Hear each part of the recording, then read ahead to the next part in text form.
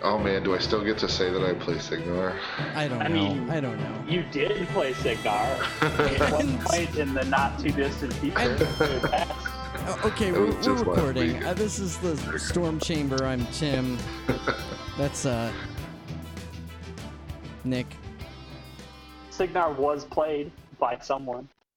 Nick, go ahead and introduce yourself.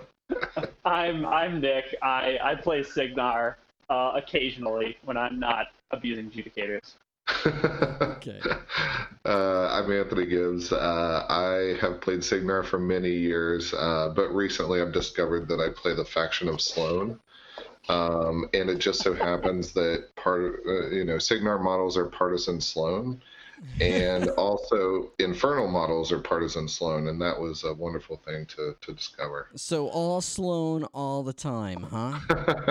Basically. Yeah, who knew that if you took a pretty good caster and you put her in another faction that was also pretty good, that you got a pretty good, better caster, huh? Did anybody see that one coming?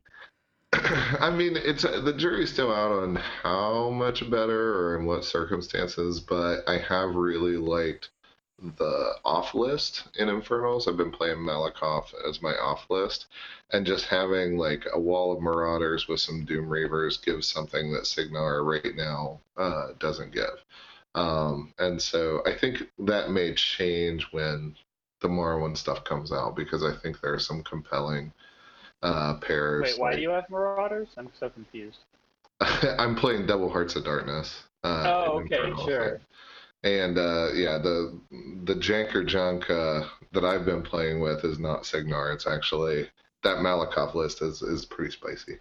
Well, what is it about the Malakoff list? What does he do for it? So weirdly, like Malakoff wasn't even on my, and I'm sorry, Swans, for discussing Khador like right off the bat, but Malakoff wasn't even on my radar as a caster. I had never played against him. I had never even really rated him at all. And then I looked through him just because Hearts only has so many different casters, and so he has a couple really nice things. He has his feat is essentially old style Enliven, where everyone gets parry, and whenever whenever anything gets hit whenever anything gets damaged in his control area, it gets to make a full advance. And no knockdown. This is double layered with Valiant Hawk, who's the solo that gives no knockdown, no stationary within 10 inches of him to all Infernals. And the other thing that Valiant Hawk has that really turns the list up is Tactician Infernal. So that means you have a wall of 6 Marauders and everything can move through them and they can move through each other. You also get Accumulator Solace, so you can have 3 Umbrals right behind the lines that are just handing out focus like candy. And the combination is really rude. And then you have Doom Reavers coming up behind that have Tactician.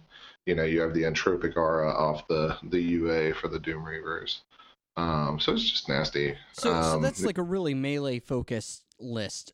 And then Sloan is your off list, which is obviously going to be very, very shooty. So it kind of gives you... and more importantly, I think it's resilient and hard to remove from zones. And so that's the thing that Sloan wants to pair with something that, 1, does its work in melee, 2, doesn't get shoved out of zones real easy, but instead can get in there and get stuck in. Malakoff has Veil of Mist, which most people think of Veil of Mist as a cloud wall or as Pathfinder when you need it, but it's so much more than that, because it lets you move through enemy models as long as you're touching the Veil of Mist. So that means you can place it down in front of your front line when you feat, and then suddenly if they come to jam you, you can just walk through them when they damage you and go through them deeper into their lines, which is a problem for some lists to deal with.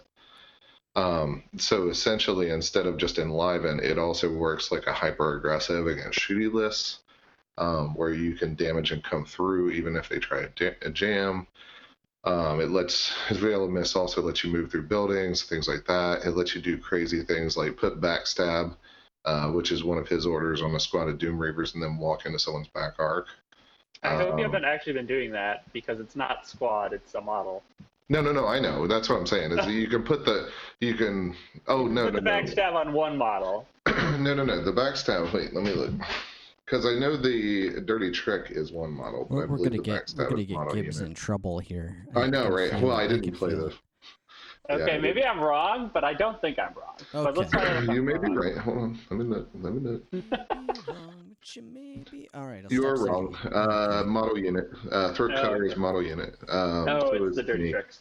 It's the fighting dirty. That's the model. Gotcha.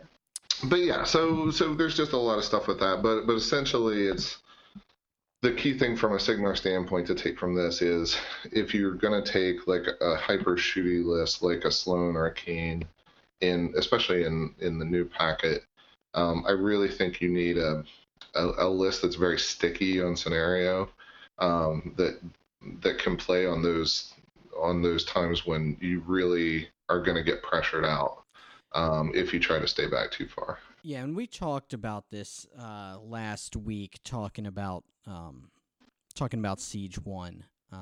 Yeah. You know, especially late game, like you've got to be able to put stuff in zones so that you don't just like lose trivially via control points. Yep. It's sort of a big deal. It's kind of a big deal, and you know, I know we're 2 years removed from SR 2017, but you know, I remember 2 years ago, like nobody's ever gonna win via scenario. It'll never happen now. You know, like I can still hear those discussions in my brain, like, through the echoes of time, and it seems like no, it's a bigger deal now than it ever has been, and yeah, you know, maybe well, I mean, there are multiple scenarios where you can score 5 in one turn.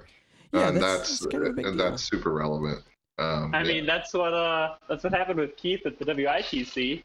Turn 2 scored 5 with Sloan. Yeah. Blew a bunch of rocket men and like a couple halves out of a zone and just scored 5 and the game was over. That's fun.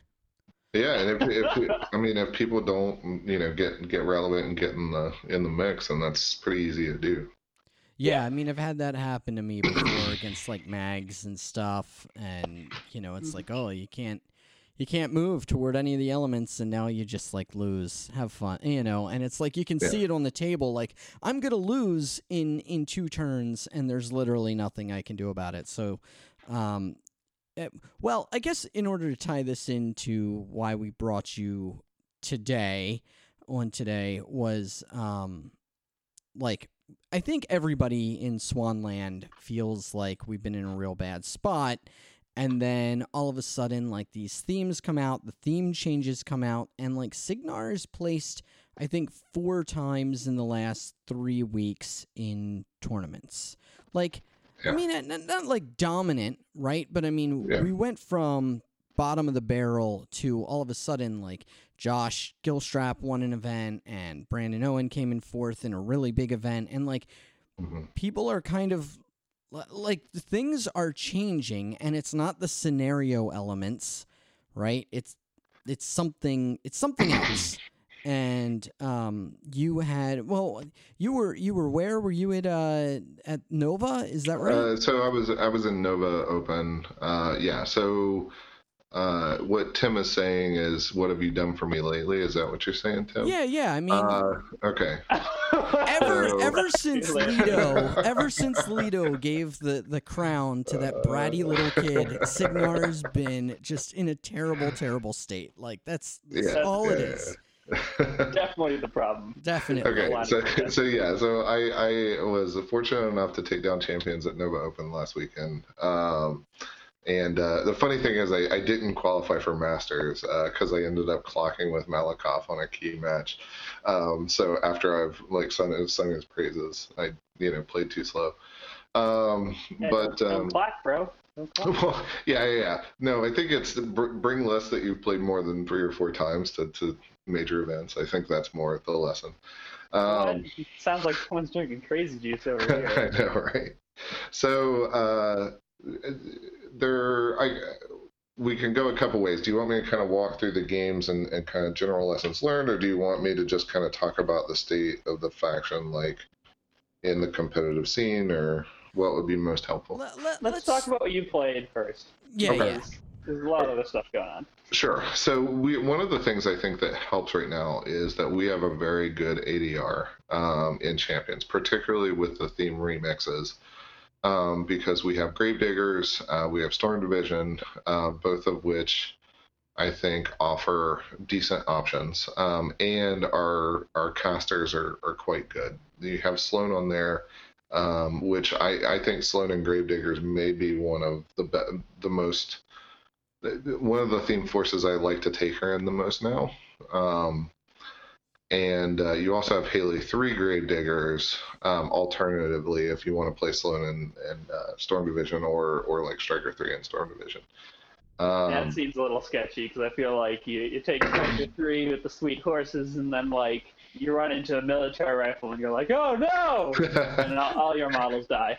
Yeah, it has a narrow band that it can drop into, and so if you're going to take Striker 3 and Storm Division, you want to pair it with something that has a lot of good drops. I do think Sloan and Gravediggers has very good drops into most of the ADR right now, and so I think a lot of the success that I had is due to her having very good matchups in a lot of things right now. That seems fair. Yeah, but my pair specifically, I was pairing with Haley 3 in Storm Division, and she looked very beautiful. I painted her up, and she looked very beautiful on the tray as I played Sloan 5 rounds in a row. Nice. But I hadn't played the list at all, so I was not going to drop her unless I felt like I couldn't drop Sloan, like into something obnoxious like all carapace or, you know. All carapace all the time. Yeah, right. Like and website BI advertisement. It's just like carapace. Yeah. Carapace. You can fit so many carapace jacks in this baby. Yeah, but actually, Black Industries wasn't on the ADR list for Craig, so even that wasn't likely. That would have had to have been a Scorn player playing all carapace bugs, which is not something you see very often. No, especially now that they don't have the +2 inches of deployment. They're like, Yeah. oh man, AD in my sweet Speed 3 models. Yeah. I'll be in the zone in 2 turns, boys. Don't you worry. I'll get to that on my fourth game. Excellent. Yeah, because one of my friends plays bugs, and I think they're awesome. But he had a cool look. So yeah, I think that Sloan Gravediggers is what I wanted to play. And one of the nice things with the new mix is being able to take Rangers and take a bunch of jacks as she wants to do. And a lot of people say, well, you have guided fire, you don't need Rangers. And I think that, yeah, go ahead. Laugh at them? Is that what we do? No, I think it's a reasonable first blush is that you say, okay, you don't need multiple defense fixing if you have good defense fixing. But there are a couple things. Having the marked target lets you boost more and hand out more focus if you don't need to cast guided fire, which is really nice. Mm-hmm. It's also, Rangers are great for contesting, particularly when you just like run out the leader and you're like, do you want to not score? Do you want to kill my leader and I'll just promote someone else? And you basically get 6 turns of that, which is really annoying for the opponent if you can keep the other, people in the Ranger squad. They're out of formation when you run them, and you're like, okay, they're out of formation, but you're not going to leave the leader in your zone. Like, you're going to kill him, so I know I'm going to field promote and then have the squad ready next turn. Right. But what if they do? Oh. Yeah, or they just leave him alive and he's like, okay, I'll do my job again and still contest. And there's that. Yeah. I mean, what are their options to like push him out of the zone with something? I don't, it just feels like there's really bad options to get rid of one Ranger, especially at Def 14. Like, it's just. You play Agathon and cast Dark Seduction on him. And then he walks away. That's right. Speed 7 Pathfinder, Dark Seduction. There we go. That's right. That's pretty spicy. And real quick, just recap, because nobody's played Rangers in Mark III besides for me. I had them in my Haley 3 list. But, there were multiple people on the Facebook group that were like, what do Rangers do? And the thing is like, you only run the leader, right? So Yeah. you run the leader, it gives out the buff, and then he dies, and then you field promote, and then you run the next one, and they don't shoot or anything. They're 9 points if memory serves. So basically, Yep. for They're 9 9 points. Yeah, for 9 points, you get 6 turns of contesting stuff. And that's one way. Sometimes they actually get work done. So if I right. don't need to keep them back to keep them safe, great. It's a bunch of PAL 11s that I get to shoot, right? Right, they're a bunch of POW 11s, and they're like Rat 8 on the move for whatever bizarre reason. Right, like and just to note, they all have marked target, not just the leader. Correct. But the key is they have to be in formation in order to give the marked target, which is why if you're only going to run out one, it needs to be the leader because he's always in formation because he's the leader. Correct. So you can't just send the others out, but that's fine. You just send out the leader, and if they kill him, you just promote, and it's fine. So they're just generally good. They gum up things if you need them to. They're speed 7, so they can run 14. They have Pathfinder. They AD. And they're rat 6 and with marked target they go up to an 8, which is pretty good. Yeah. And you don't need so to put then anything on them. So go ahead.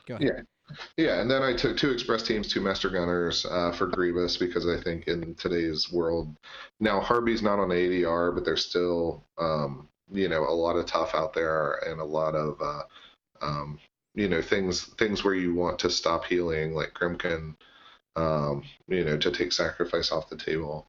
And the Thunderbolts are, situationally really nice. Also, they're units and solos, so they help with scoring. And then I took Reinhold and then the core of 5 hunters and 4 Minutemen. Now, I've seen that the other way, too, right? Where people take more hunters than Minutemen. But I'm taking 5 hunters, 4 Minutemen, so I am taking one more hunter than Minutemen. But you could easily flip it to 4 and 5. I think they're both good, and they have just different roles. So I see them as on basically a power equivalent, even though the points aren't are different by 1. I see them as basically similar power levels. Sure. So I can give you a real quick rundown. I'm not going to belabor the games, but I'll just kind of give you a sense of what I played in. Take like 90 seconds per game or something, you know? So the first game I played was against a circle player who was awesome. His name was Ryan. Oh, I just lost you. You there?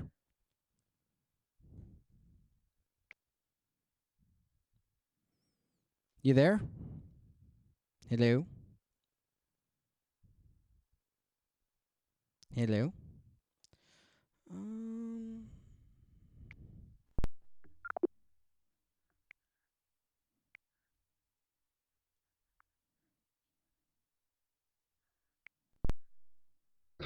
I believe in him. He'll figure something out. Hang on.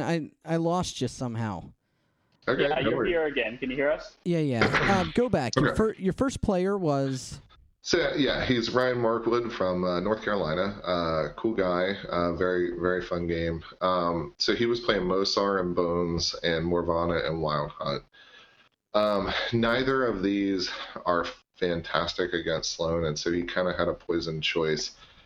It made it tougher that in the middle of the board was a cloud, which made Sloan very happy. He chose Mosar because he had more, I think, assassination threat with that. And I think that was the right choice. I think that was his primary out. His list had like 3 heavies, including Megalith, a Watcher, and then 3 weirds, and then the other things you'd expect in Bones, like the Sentry Stones and Callous Growth, stuff like that. Mm-hmm.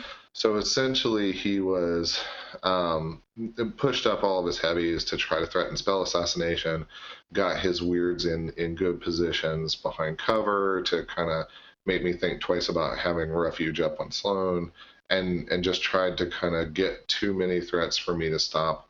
Unfortunately, I was able to just attrition down pretty effectively. With the cloud in the middle, he couldn't really hide, and so the nice thing is pillars are models now, and so armor-piercing shots work against them, which is kind of nice. Hooray! Yeah, believe me, that's a real nice thing. So we get to use our rules. Yeah, so that suddenly, hunters are able to not just be sad about pillars now, which is kind of fun. But yeah, and so I was able to keep in and not really give him a good assassination, and so attrition just went my way in the end. And then the second game was against one of my teammates, a fellow mollywhopper, Danny McGeehan, who's going to be playing in WTC. He had Osram and Fiona. Osram's generally bad for Sloan, but Fiona seems to be fine. It seems to be like playable. Like Sloan is, I think, maybe slightly advantaged, but maybe it's like even. Well, how does Fiona's feet really stack? I mean, Fiona's feet hurts the Minutemen pretty grievously, right? But you would think really hurt the hunters very much, I guess. So when you say hurt the Minutemen, against what targets? Because he was playing Fiona and soldiers, where a lot of it was halberdiers and steelhead cav. Okay, so you're still rolling 2 dice against those, and Flackfield doesn't care about the. You're still rolling. So you're still rolling 2 dice in terms of your hit if you have guided fire up. Right. And POW 14s kill on anything but a 1, even if the halberdiers are base to base. Right. So it's 1 die, but 5-6 chance to kill, which is pretty good. Yeah. The Flackfield's only a coin flip at that point, because if they're base to base, they're you need a 4 or better, and it does reduce the damage on Flackfield. It's not just attack damage; it's damage rolls. So it's just damage rolls. Yeah, like it would also work on electroleaps or any damage roll, essentially. That's where the originating model is in her control. So I knew he wanted more Fiona practice. And so I didn't think he was going to drop Osram.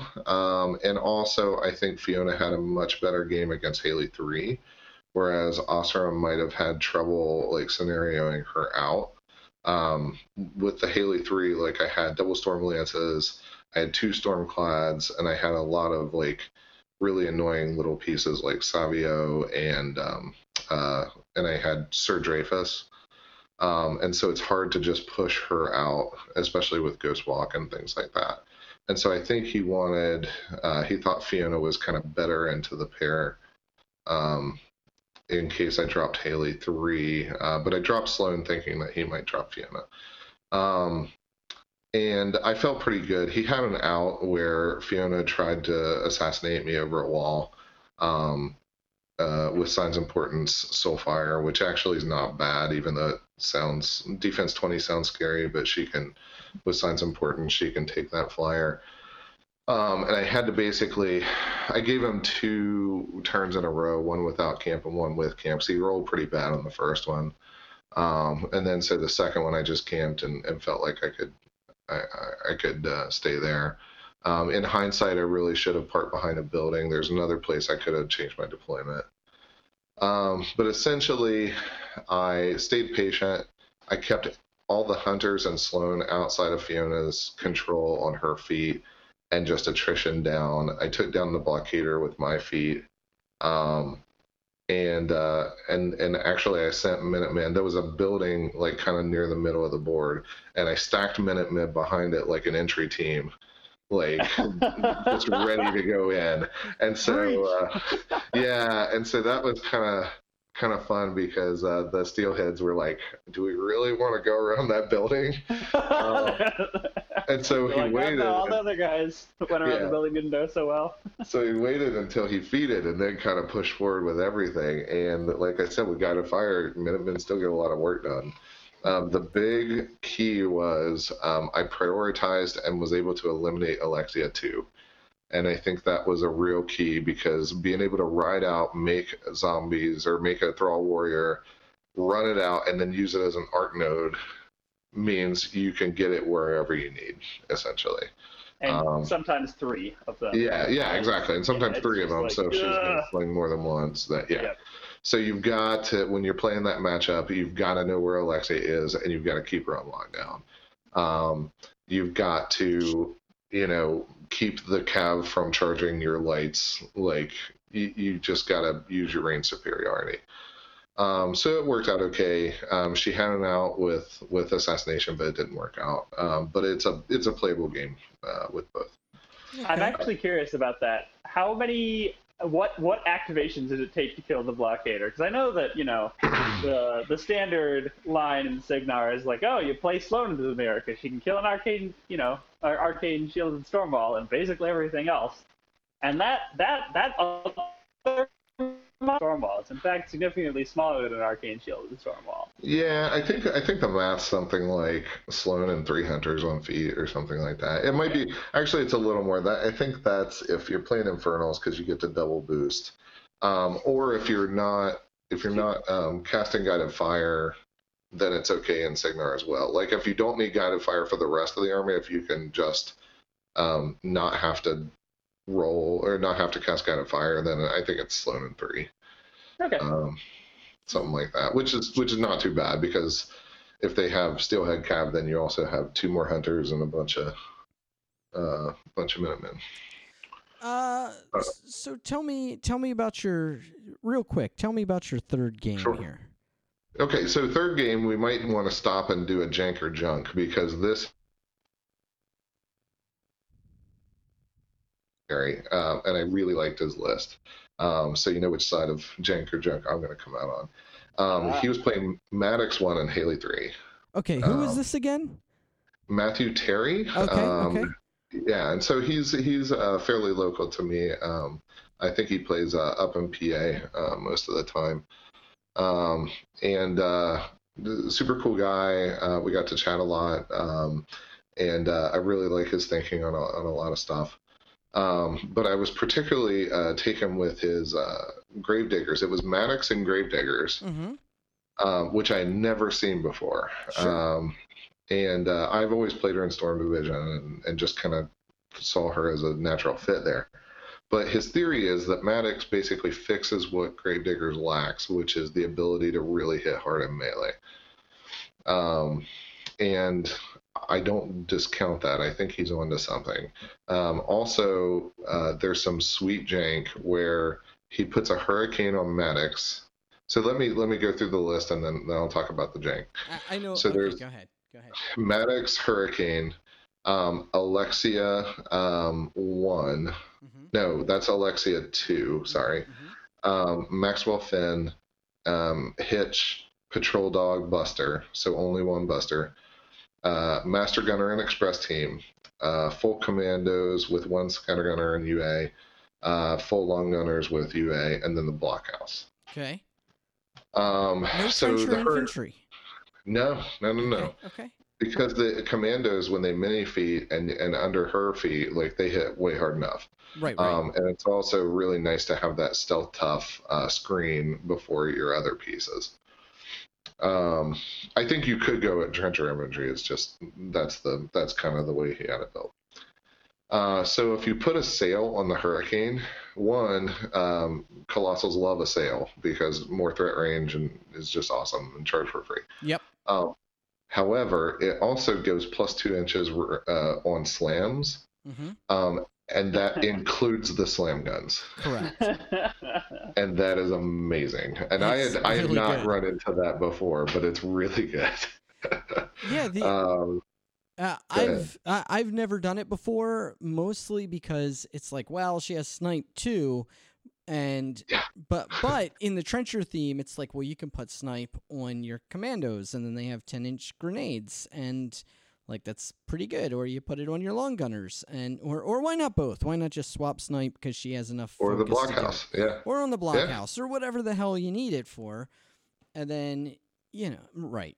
It's cool. Yeah, I dig it. But you can start with snipe on it and then switch to a sail essentially. And so basically she's just staying in the back handing out upkeeps, and so she's not really using tons of her focus anyway. She's putting 2 on the Hurricane at most. No. Yeah. And so it's a pretty efficient build. The blockhouse was great because you get a recursion with the blockhouse, and then you're also feeding Alexia's solo train, and so it's a very green army list because it recycles. Everybody serves multiple times in his army, and then you get a lot of value out of a sniped blockhouse. Out of the trenches because your commandos in trenches that you kind of space out toward the center of the board is nice because you get the best of both worlds with snipe and cover, essentially. Okay.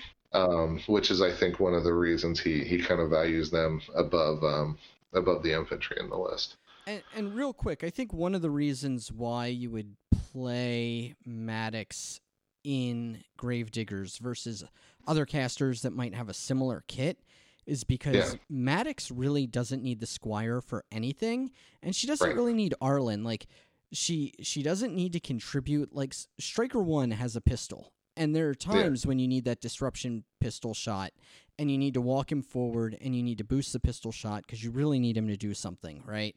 Right. With Maddox, it's like the less she does, the better.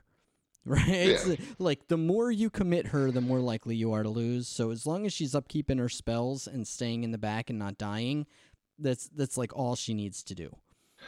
Well, and you also get things like, so one of the advantages to Striker 3, because some people might say, well, just play Striker 3 because then you can put Fury on, it's basically a poor man's Siege 2.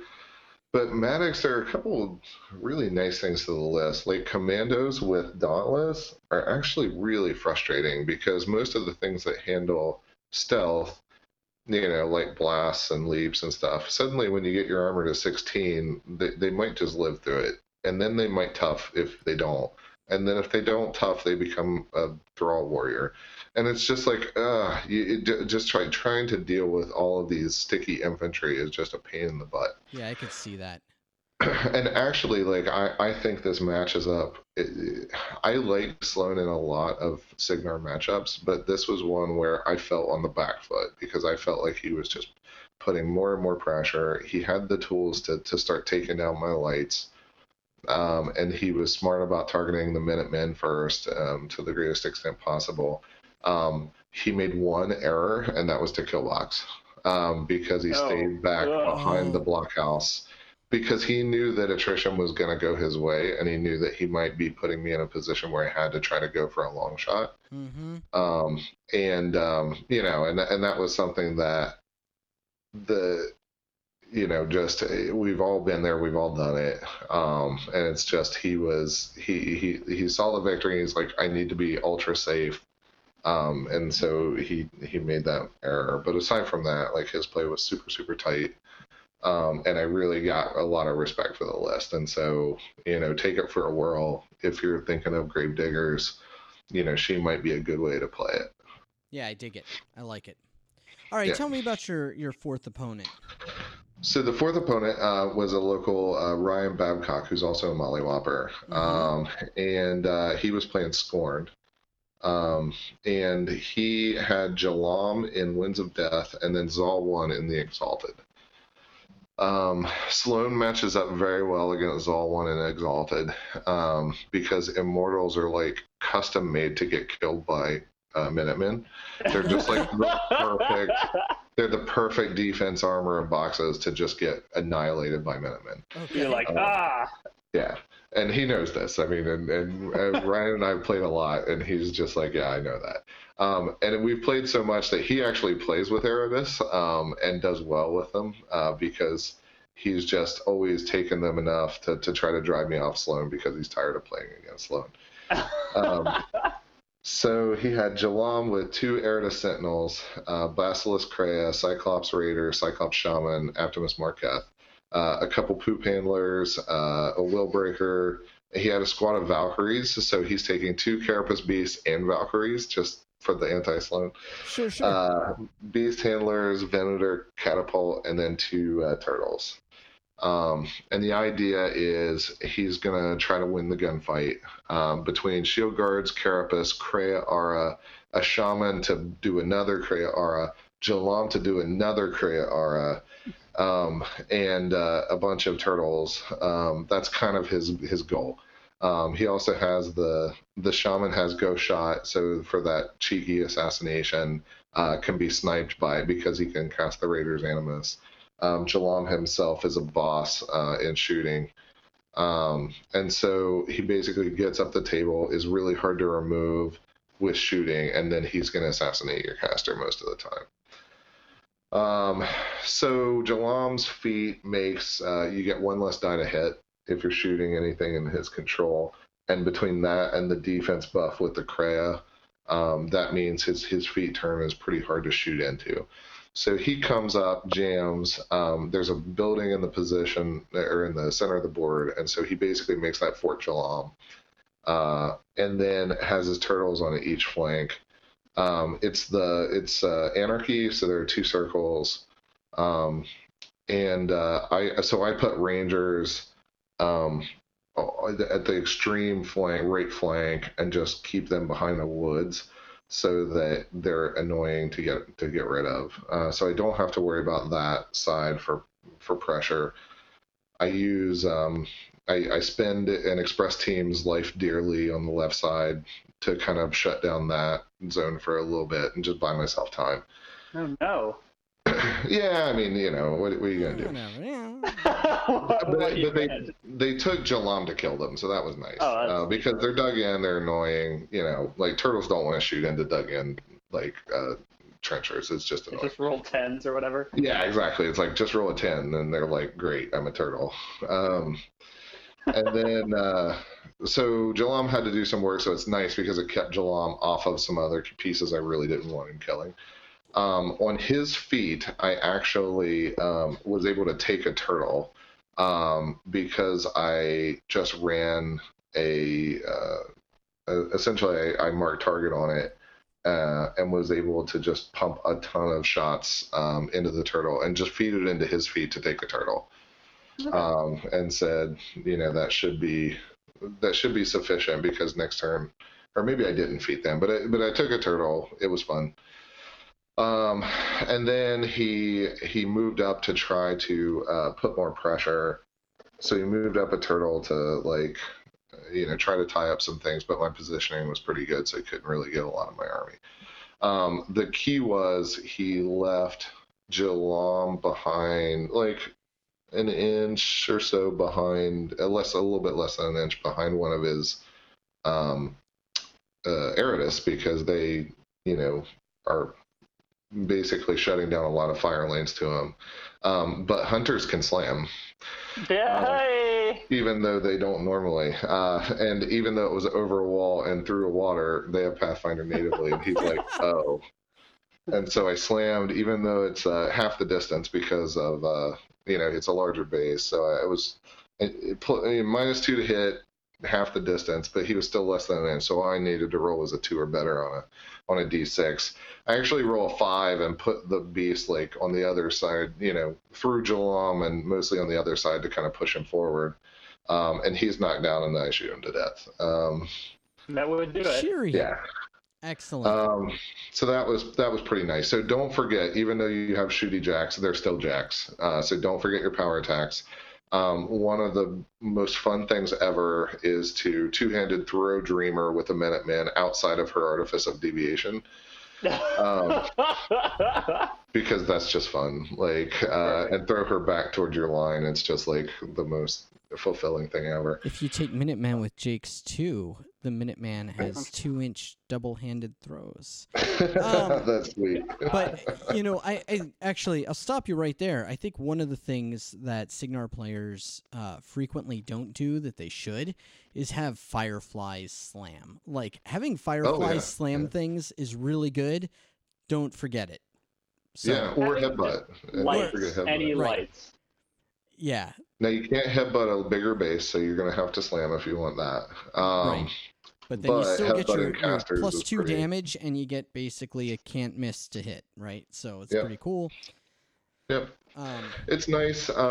You also, don't forget that hunters have axes. I mean, that's another thing is people a lot of times will just like come in with infantry and they'll be like, haha, I've surrounded your Jank. I'm like, okay, I just hand out focus and hit you with my axe. Like, it's fine. It's a PAL 12. It's not great, but when you just have infantry, you're like, I kill 3 infantry because I swing 3 times. It's great. Yep. Steelheads, whatever random garbage you run into. Yeah, exactly. It doesn't work against initiates that well, though. Well, no, of course. Sorry. That's one of the things you need a good answer to in your off list. One of the most fulfilling things, and Brad Park is an excellent player who, congrats, because he got second in Nova Masters, actually. Yeah. And that was awesome. But one of the most fulfilling times was he was playing Terminus and, like, stacked so many sack pawn toughs around Terminus and was like, haha. What now? I killed him with hunter axes, and it was glorious. And I'm like, I charge with ace and a hunter, and we like chop you down because I put some damage on. That's right. And then he was like, "Damn it! Why didn't I see that?" Like, because it was like he was like, "I'm safe from range, so I'm safe from Sloan." I was like, "Yeah, but they have axes. It's fine." Okay. It's fine. So then the last round was against Matt McWaters, who's an excellent player, and takes down tournaments all the time. He was playing Infernals, and he was one listing Zadaroth, which was pretty excellent. And his Zadaroth list was a little different than most I've seen because it had 4 heavies to start with on the board. So Soulstalker, 3 Tormentors to start with, and an Infernal Gate. I don't know if this is like going to be his normal look or he was trying it for something specific. He also I think he felt like this was better into Sloan, and Sloan was one of the matchups that he was thinking about in terms of champions because she's one of the more powerful casters, I think, on the ADR. But essentially, he was looking at -3 range because of long shadows. Start with 4 heavies, summon a couple more in the first 2 turns, and just try to overwhelm me and see if I can handle all those heavies in my face. Zadaroth's feat is excellent in terms of adding +3 defense and a 3-inch place if you miss them. Anything in her control area, it's they. She's a her, yes. Okay, she's a her. All right, great. So that's an excellent counter feat to very. It gives a lot of tricky play into very like straightforward damage lists. So I made a critical error. I got lucky in this match because I made a critical error in that I was trying not to give him warpath targets, but I put an express team to take a shot, knowing that I was in the teleport and charge of a tormentor because I was going to thunderbolt it back. Because I was like, boosted 6 to hit, that's fine, I wasn't thinking that he had umbrals, so he could have shield guarded it anyway. And then my stupid express team is, warpath bait. So it was a dumb move, and it basically should have given him the game. I missed the boosted 6 anyway, so that I was really like, oh no, this is terrible. Like, why did I take that shot? I was just like kind of making a little space. I'm like, I'll thunderbolt him back. I'll buy a little room on this flank, and it was just a stupid move. I shouldn't have done it. And it's great because may have been made. Advanced Maneuvers videoed it, so you'll see it on YouTube. So you can laugh at me making this error like for all time. So Tormentor comes, eats my express team as they do.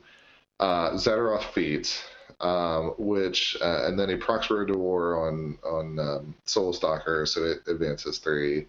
And then he gets, because I gave him a warpath target, a Road to War target, the Soulstalker gets to charge rather than just run to engage. So in addition to having the Soulstalker in my line, I lose a hunter, which is really sad for me. I am not loving this stuff. Yeah, right? This is bad. Game, how'd you win? What the heck? Yeah, and then he moves up Tormentor. So I'm like, okay, I just have to attrition with my feet. He keeps Zadaroth back far enough under her feet. I'm not going to get her, most likely. So I start shooting. So I start with Sloan, and the cool thing is I have a ranger already marking the Soulstalker because I expected him to jam. So I set up my rangers right behind my line so that whatever he jams with, I get mark target So that way I don't have to activate them first, and I have them available to then push on deeper into the lines. So Sloan goes, and I sack movement to aim. I have ranger bonus, and I start opening up on a soul stalker. So the stalker's like defense 20, but in aiming, rangered Sloan is rat 12 with 3 dice with guided fire, which is pretty good. Seems okay. It's like a tolerable start anyway. Yeah, so I hit, he umbrals, I kill the umbral. I hit again, and he takes some damage, and then I miss, and so he gets to place. I'm like, damn it, missing with Sloan wasn't great. So then I activate a Minuteman, and I jump over because Minuteman in the back, he doesn't get defense bonus from in melee. I have marked target, so I'm an 8 against a 14, so I need boosted 6s, right? And I missed the first shot. Oh, so then he gets Christ. replaced. So that means the Minuteman gets to do nothing after that. Oh, and this was after, so I got a flak field off, which was kind of nice too, because they're not high armor. But he just places out of my half inch, and with the new, and I didn't realize what the new gunfighter change was. I had no idea. This was not on my radar at all, that in Oblivion they've changed gunfighter back to crappy Mark II version, where if they're engaging you but outside of your gunfighter range, you can't shoot, which is, I think, one of the stupidest rulings that's ridiculous. of all of the game. Because in Mark III, they fixed gunfighter, and it was one of the best changes that they made, and then they went back to the stupid version. So, PP, if you're listening, that is a stupid rule. Get rid of it. Are you? I think I am positive. We stopped. We checked it. If you were range 0, I think you never got to shoot, right? What's that? There wasn't. It said you're allowed to make range attacks against targets that are engaging you or something like that? No, that you are engaged, that basically are in your gunfighter range. Yeah, no, I understand that, but I'm saying the old version, right, it still said you're allowed to make gunfighter attacks, but if you had range 0 or range 1 and they were 2 inches away from you, you still weren't allowed to shoot them. Yeah, but that doesn't matter because we're saying just if they're out of half inch, we're saying they changed it in Mark III to where if you're in melee, you get to make gunfighter attacks. Now, agreed, if your range is reduced to 0 because of Kruger and Bird, but that was a very corner case. No, so and these, with Fire Group, I'm range 3 anyway, so it didn't matter. Oh, fair. But they've changed it, so now you have to be in your stupid half inch, and so the 1 inch, I'm not at range, but I'm not in, your melee, but I'm in my melee, so in this little band, suddenly your guns are useless, and it's that's stupid. That is so stupid. Dumb. Please change it back to normal Mark III, because it is obnoxious. I mean, we can put that in the rules thread that Travis has about what are all the weird things with I should probably write him a long email about that. A long passionate email about so that was unpleasant to learn that. I'm sorry to hear that, sir. Yeah, right. And so then essentially I have to use another Minuteman, so I have to take up Sloan and 2 Minutemen's activations, and eventually, I get it off me, but I've used up a ton of my material already. Yeah. Tormentors have countercharge, so if you run a hunt or a ranger out there, it's probably going to get countercharged and eaten, so you're not going to get ranger bonus. So essentially, I just have to try to roll okay. So I take a tormentor, and I do 80% damage on another tormentor, and don't kill it because of other weird rolls. So essentially I get far less done on my feet turn than I want to. And then that's the Zadoff experience right there. Yeah, and then I'm facing a lot of heavies in my lines. So essentially then Matt has some bad luck, and things like he tries to throw with a chain attack, grab and smash, throw a Minuteman and another Minuteman. He misses and just plops on a ranger. And so that didn't knock down the Minuteman that he really wanted to knock down. Essentially, I managed to like basically orchestrate a very weird assassination after that, where I had to like get rid of intervening models. I had to run with rangers and tie up his counter charges, and then also get a ranger to mark target on that. I had to like get shots with hunters and Sloan, and then I had to jump Minutemen behind his main line, but not be engaged by Valen or the Dark Sentinels, but still be within 3 of his caster. And there was one where I had to get basically a hard 7 to kill a Dark Sentinel with a flak field, with a POW 6 flak field, because I couldn't do it any other way. Nice. But not kill a couple other acolytes so that Orin like it wouldn't give me tons of bad rerolls. And so it was just like obnoxious, and it was a very low odds assassination. I got lucky and diced him, and I mean that's also the Zadroth experience. Like yeah. And so he was a good sport about that, and I know that feels bad. After I made a terrible mistake, and I just kind of like derp, guess I rolled an assassination on you. But I was proud of like finding the line of play, and I needed the rolls to come out, but I was able to see the chance, and the dice helped me. And I mean, that's just justice. He played the bad guys, so he lost. That's how it works. Yeah, there was one glorious moment where I rolled an 8 on damage, and so he spends his 1 soul on Orin to be like, okay, re-roll that, and I roll boxcars. Oh, no! Justice! Yes! And so, like, it was just a feel bad for him. Like, oh, that was absolutely dunked. And then, wow. there was just so many times when like it shouldn't have worked, but it did. So I had a good list. For most of the day, I played it well. I made a couple of critical errors, but luckily my dice powered me through when I made errors. So. Do you feel what I'm hearing is that it was a well-deserved victory for Signar, and you made no mistakes. Sure, something like that. Yeah, if you watch the video, you'll see how lucky I had to get. So I have a quick question on a Minuteman, and that is that it feels like quantity of attacks when you're trying to do an assassination really matter. And depends on the armor. Minutemen naturally sort of have three attacks that they can make. So when you're doing an assassination, it feels like 2 of them can probably pull it off against a lot of casters. Like they're POW 14 guns. So like against a lot of casters, you're probably like dice -1 or dice -2. It is really nice for that. Yeah. Whereas like with hunters, after the feat turn, you're only getting really 1 attack after that. Do you feel that that's a necessary part of Sloan's kit, like now versus Sloan a year or 2 ago? So I think it depends. If they're using focus, sometimes the boost from the hunter, because a lot of times you have to jump the Minuteman into place. Right. So a lot of times those damage rolls aren't boosted, whereas the hunters is. And so that if they're camping focus, it's nice to have that one like punch that you're boosting and kind of blowing through the focus. If they have transfers, a lot of times you want the death by paper cut of like a billion Minutemen shots. So it depends on whether you're looking at Warmachine or Hordes.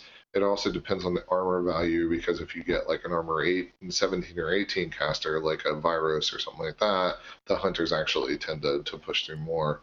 Or if they have an armor buff, because of the boost. But I do think both are really critical to her kit. The other thing about Minutemen is they make me play better, because they have to get close and relevant on scenario to do their damage. Right. So I can't do dumb things like not contest. Which you is don't have the nice. good old like, I killed 4 heavies, and then your opponent passes and you lose. Yeah, exactly. That's also like Minutemen are money against ambushers, because almost all ambushing things are just Swiss cheese to Minutemen. Yeah, I can see that. Yeah, and the nice thing is that your own jacks, it's dice off 9, the blast damage, if they're not base to base with your Minutemen. So it's like fine, you can just go into the, if they run a bunch of like blood witches you're just like, okay, like 1 Minuteman goes and just lays waste to the whole squad. Like Sure. it's just doomsday. Just blows them away. Yeah, it's so awesome. So I'm really sold on them. And when I first tried out Immortals, I was actually playing 2 squads of Grievers rather than Minutemen, and I went back to Minutemen. They don't do the same things, even though they have Gunfighter and other things. It's not the same. Right. And they play even a little different in the Infernals because of Accumulator. Suddenly they get better at that assassination because they often have one more focus for a boost because of the Accumulator, and so that can be pretty baller. So if you are a Sloan fan and you do want to dabble on the dark side, it's actually pretty fun. Cool. No, it's evil and bad. Stop it. Do evil, bad, infernal man. I can also He's not. Sloaney gun trader guy. I cannot think of a time where Signar has actually won a Champions event. Like, I'm not saying that they haven't, but Gen Con last year, I got. Yeah, I was gonna say we're talking to the man. Basically, his resume is like wins Champions events with Signar. Well, I find the limited format lets me plan matchups a lot better because I feel like as a faction right now, we have a few more dodges than I'd like. Like, for instance, there isn't a lot we have into Osram that's great.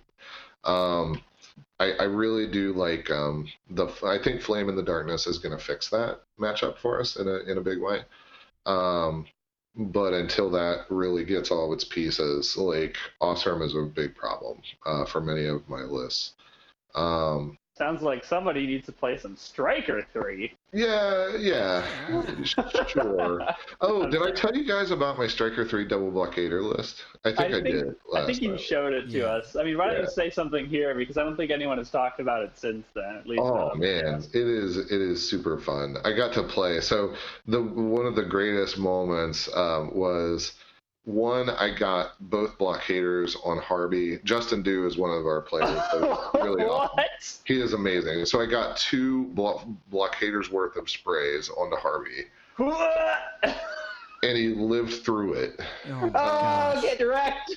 And then he took both blockaders in response. Oh, easily. Yeah, are you kidding me? Those things that's are made of okay. paper. I'm just going to run everything until the book, I'm just going to try to make attacks until the book dies. Then Alexia 2 goes up on feet turn, makes 3 zombies that go kill Harvey. Nice. And I was like, I've got a secondary plan. Like, if all the sprays don't work, I've got this in my pocket. So it was actually super close, and I was lucky to pull it out. But like, that Striker list has a lot of that janky. And once the Battle Priests come out, the nice thing is you'll be able to shield guard off the blockaders onto your units and make them trigger Vengeance. So suddenly it becomes a lot more threatening, which is pretty awesome. That's awesome. Yeah, the Battle Priest, the shield guarding to trigger Vengeance, I don't think people are talking about it, and they need to talk about it because it's really we've talked about it. Have you? We're so ready to talk about that. Oh my god, we've talked about it like the last 30 I didn't episodes. make the last episode. Have you heard? Did you hear about the Devil's Shadow Mutineers? Oh yeah, they're just gross as like, oh my god. Signar only, baby. Yeah, that's pretty obnoxious and wonderful. I'm just wondering if they come back with all 5 boxes or not. All right, so right now, would you recommend playing Champions with Signar? Oh yeah. I mean, I had the option. I mean, I could have. A smarter player than me would have probably just one listed Malikov to get reps with my main pair. Sure. But instead, I was wacky ideas like making good choices. Yeah, and I'm like, nope, Sloan all day. Even though I'm getting like hundreds of reps with her and 0, like her 4 with Malikov or whatever it was at the time. Which is note, I didn't make masters, so choices, right? Yeah. So I think Signar's in a great place with champions, and the nice thing is you can even build a pair from our champions that can also serve as a decent like standard pair or master's pair. So it's nice because you get double reps essentially. which is kind of awesome. And if people have been grinding Haley 3 Grave Diggers, like now's your time to shine. Go oppress champions with it. Dude, Haley 3 Grave Diggers with Precursor Knights, legit. Haley 3 is really good in Storm Division as well. Like, yeah. So, but you know what? I think it's time to play some Jank or Junk. What do you say, gentlemen? And now it's time for Jank or Junk, the second most popular Cygnar-related game show where we ask the question, is it Jank or is it Junk? I'm Glenn Connett, and here are your hosts. Okay. Can we do that Maddox list? Yeah. I do want to reset some of the rules here for Jank or Junk. When you submit them to us, we're not necessarily looking for lists.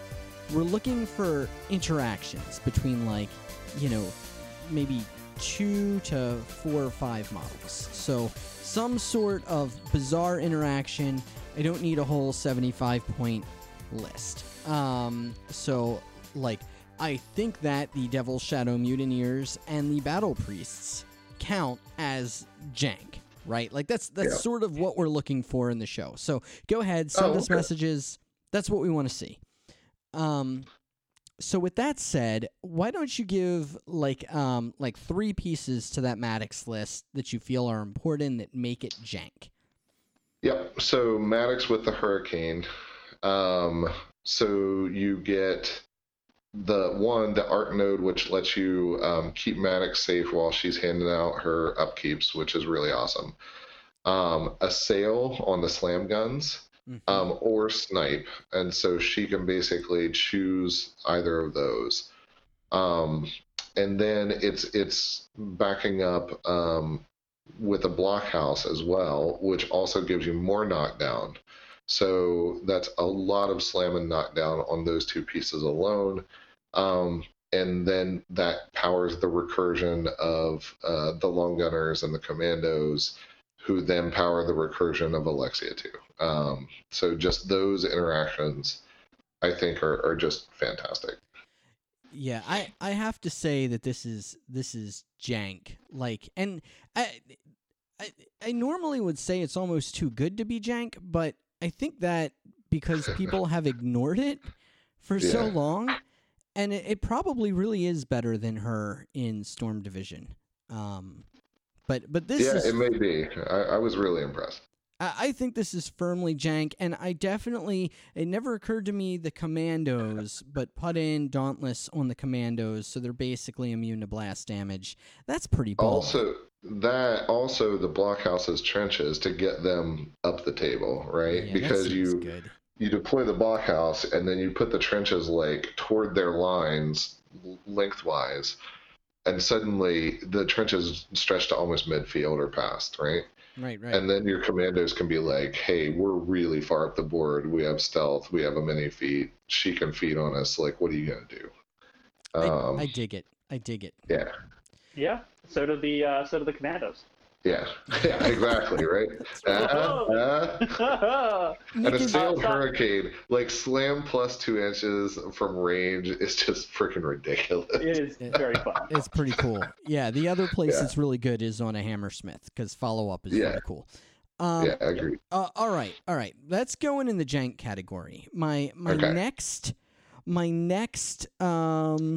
Jank or Junk is from... Oh, who was that again? Whose list is that again? Oh, the Max Great Vigors. That was Matthew Terry. Okay, Matthew Terry, you're up with number 1. Yep. All right, the next one is from Jason Rittner. He says you take Jake's 2 in Gravediggers with Selena and the Nis Hunters, and they get to go to ground, and they also have Assault and Positive Charge and Jake's mini feat. And you can also take the commandos as well, which get quick work and 2-inch reach. And it gives you basically a lot of attacks, and they're pretty deliverable with her.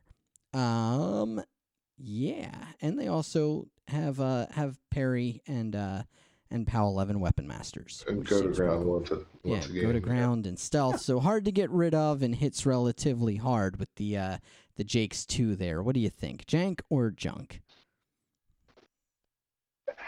I want to call it jank, but man, they sure are like 21 points, right? Like that's Thunderhead points. That's 2 blockhouses. That's most of a hurricane. Like, yowza. It's a lot of points, man. Especially because commandos with the UA and other assorted things also takes up some points, yeah. Yeah, I'm just like, ugh. Like, it is not junk, I don't think, but I think it's too expensive. Like, I think it's jank, but I think it's too expensive jank. I think it's Jank. Jank, there we go. Yeah, exactly. Yeah, and you can take Finn too, and it just feels like a lot of dude removal. Like, I think it's good, but you're paying for that good. Yeah, I'm thinking at this point we should be playing like Precursor Knights. Yeah, that's right? that's like 50 points a guys there.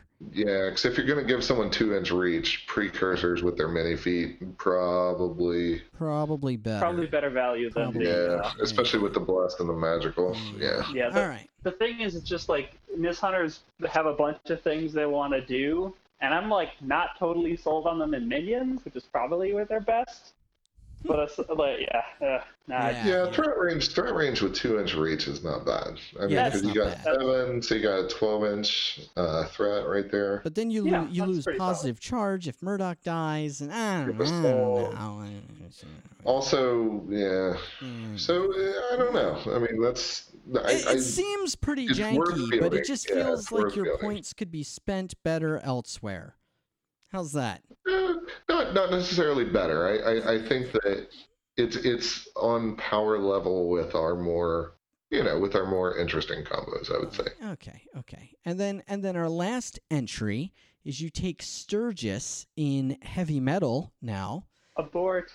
And so and you know how Sturgis's feet bunches guys all up, right? Yeah. Okay. So then you take Brickhouse and you run him forward, and then he gets his aura of no moving on a whole bunch of a-holes that are now all grouped up. So that's Storm Division then. Storm Division. I'm sorry. Okay. That's junk. I'm sorry. You're playing Sturgis. You're playing a Speed 4 heavy with no way to speed him up. You're like, oh boy, I sure hope my Armor 19 Speed 4 18-point heavy does something, and then like, 2 Tharn Ravagers or like 3 Precursor Knights get to him, and he just like evaporates along with all your hopes and dreams, and you're like, no, my dreams and hopes, and they're gone. And that's assuming that they can be pushed, assuming that they don't have 2-inch reach, that they can just beat on you, right? Yeah, you just play in the Immortals, and they're just like, I see that you have no feet, and even if I walk into your trap, it does nothing. Right. All right, so we're going to call that junk, all right? I'm sorry. Oh, man. So, I mean, we've all had those dark nights on the toilet where we've tried to make Sturgis lists, so I get it. Like, I get it that you want to, and Let's call Matthew Terry the winner, and you get a meme, and I think our last guy got a meme.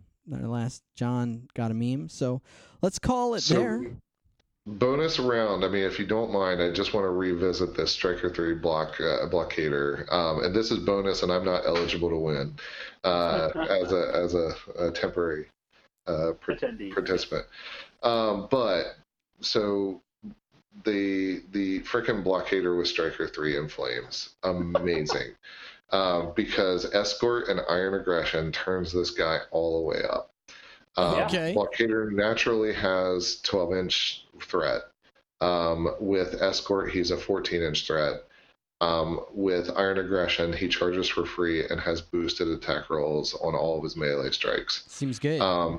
With the Judo Chop positioning, he can then set up the precursors to have amazing charges. This guy is a monster, and if you have 2 of them, it just dominates the board.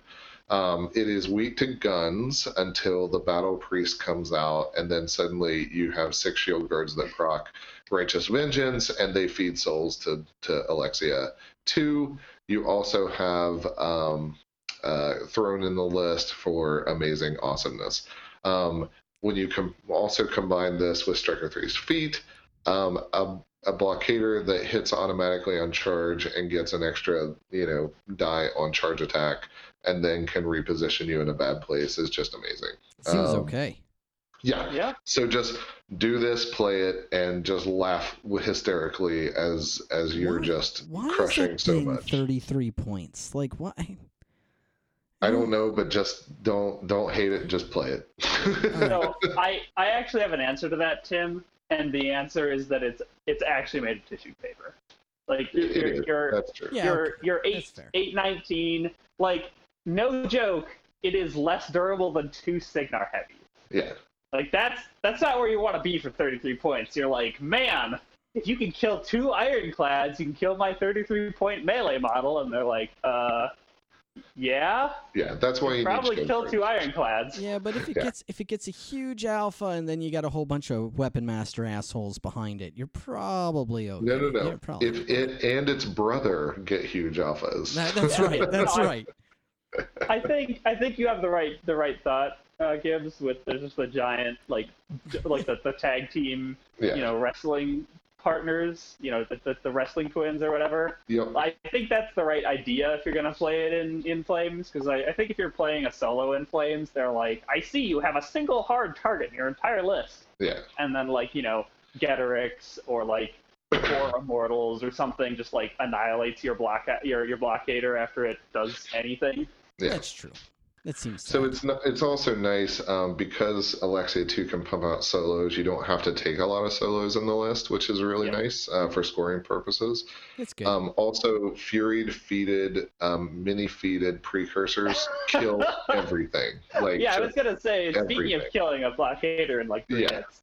So how would you PAL 15 Blessed magical 5 dice charges that hit automatically? I like them. I'm just saying I like them. This might be overkill. Tolerable anyway. Yeah. I'll survive it.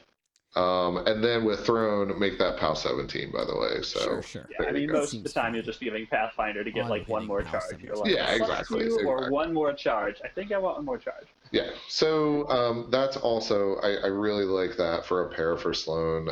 Once the Battle Priests come out, we'll see. I may come back to the late and play that for a while. Well, I'm having an awful lot of fun on the dark side. So good. We shall see.